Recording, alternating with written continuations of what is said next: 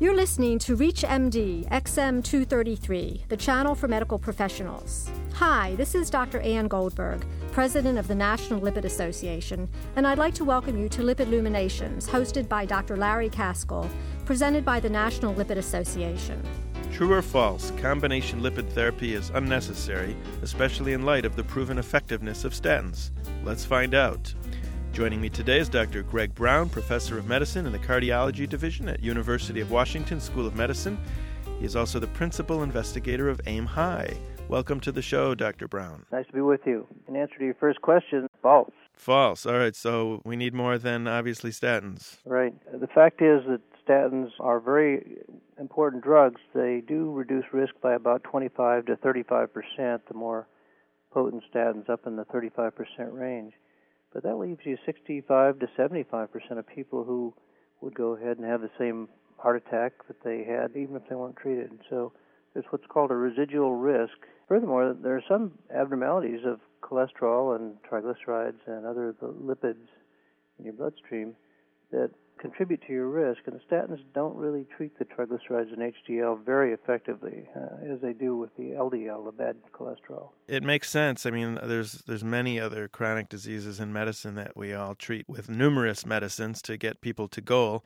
As you know, combo therapy is used in diabetes, arthritis, lung disease, hypertension. It's very common.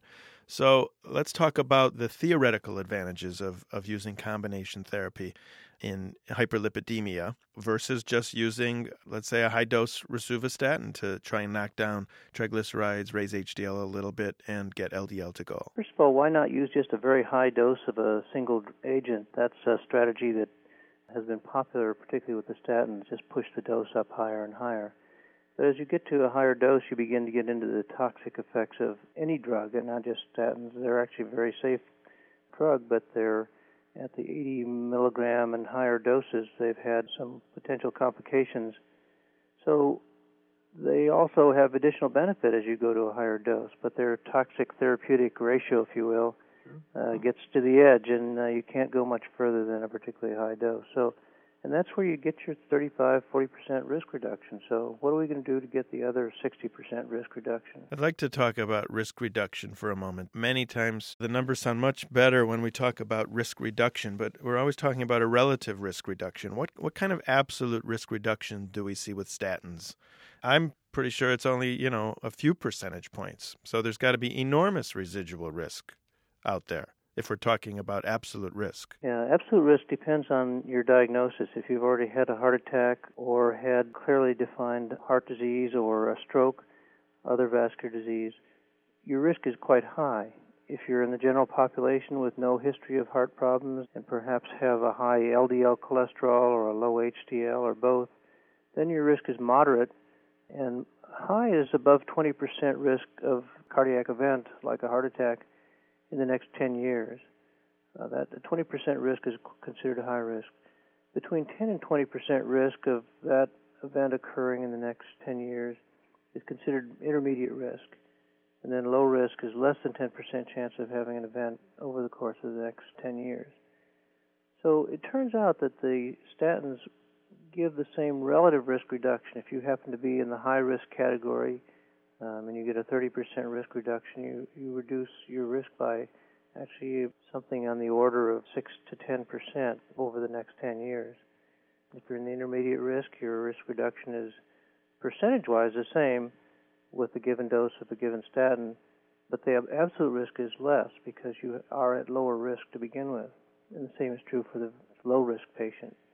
So actually relative risk is something that you use in connection with someone's known or predicted risk. For example, the Framingham Risk Score gives you an estimate of what your next 10-year risk is.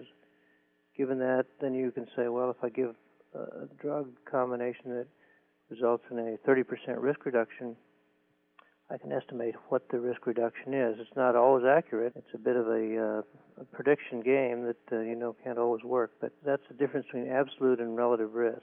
And you're right, absolute risk reduction, even in the highest situations, is on the order of 6 to 10% for the next 10 years. Dr. Brown, in your clinical practice, are you seeing a lot of situations where combination therapy is required and or, you think would be a good boost to get people to goal? I'm a practicing cardiologist. We've looked at our cardiac catheterization laboratory patients who come through with a diagnosis of coronary disease. About half of them have a low HDL, which is defined by the American Heart Association and the federal institutions as an HDL in men less than 40 milligrams per deciliter, or in women less than 50. And as I said, about half of our patients have that abnormality. Now, the statins don't treat the HDL very well, and yet it is a well-established risk factor. It's really just as important as LDL. To date, we have not had good ways of treating the HDL, although there are effective methods. They're not as popular as the statins. So if you just take that simple example, half the people in our cath lab who have coronary disease have a low HDL, and we rarely use anything but a statin on those patients, and yet for that reason their HDL continues to be low. So yes, we do have plenty of situations in practice where patients who deserve combination therapy for a kind of a combination abnormality don't get treated completely. If you've just joined us, you're listening to ReachMD XM233, the channel for medical professionals. I'm your host, Dr. Larry Caskell, and I'm talking today with Dr. Greg Brown, professor of medicine in the cardiology division at the University of Washington School of Medicine.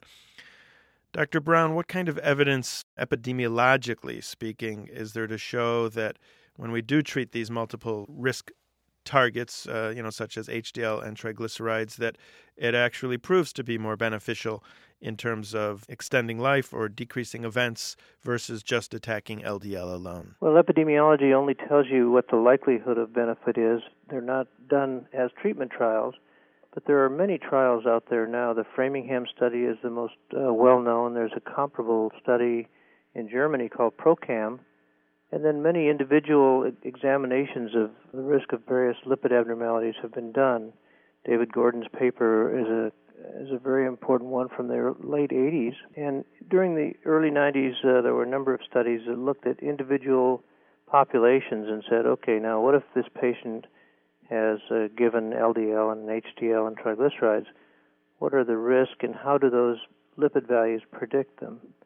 And out of that comes the general consensus that's really quite strong, that LDL is an important risk variable, but HDL is just as important in terms of the percent change in HDL predicting a percent increase in risk, or the percent change in LDL predicting a percent increase in risk. They're both comparably powerful. We focus mostly on the LDL now because we can easily treat it with statins, but there's the next wave of treatment is going to be focusing on the HDL and the triglycerides, which contribute to the risk and which, in fact, are predicted by epidemiology to be just as important as treating LDL. The important consequence of that is that if you can lower your LDL by 30% and increase your HDL by 30%, you can think about a 60% reduction in your overall risk. That's how the numbers work out from the epidemiology predictions. Let's talk about some of the targets that are usually ignored with statins, such as LPA. Can you talk a little bit about what that lipoprotein is and how effective agents out there are at lowering it? They say Lp(a) because it's a lowercase a in parentheses. Lp(a) is a particle which was discovered about 25 years ago. It actually is an LDL particle which is molecular bind to another protein called apo(a) or lowercase a. And those two bound particles actually are extremely high risk for reasons that we don't quite understand. We don't know why Lp(a) is there and what mechanism it serves in survival of the fittest, but nevertheless it's there. When you have a high LDL, your Lp(a) concentration contributes substantially to additional risk.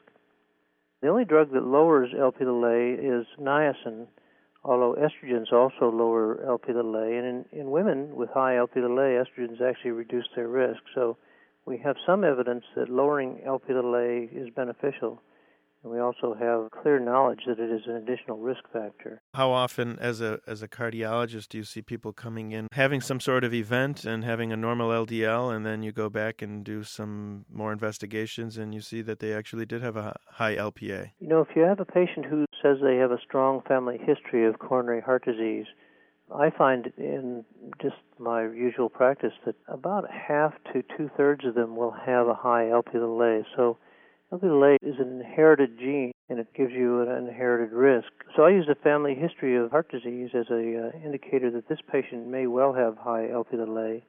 If so, then there are two things to do. You can be more aggressive with your lipid LDL-lowering therapy, get the LDL down, or you can use niacin, which is probably the most effective drug for reducing Lp(a). You mentioned getting the LDL down first. I've read and heard that when you lower the LDL significantly, let's say to below 70, that the power of the LPA kind of loses its effect. It loses its atherogenic abilities. Is there truth to that? That's absolutely true. In fact, Dr. Marr, who worked in our lab, published that observation about 1995 in the JAMA, and it's held up over the years. It sounds like, if we were to pick just 2 lipid drugs instead of 3 or 4, and which would have the most favorable alterations to lipid abnormalities, it sounds like a statin and niacin are the way to go. That's a good combination. Most of the evidence that we have is focused on that particular combination, although there are some compelling studies, although they're small,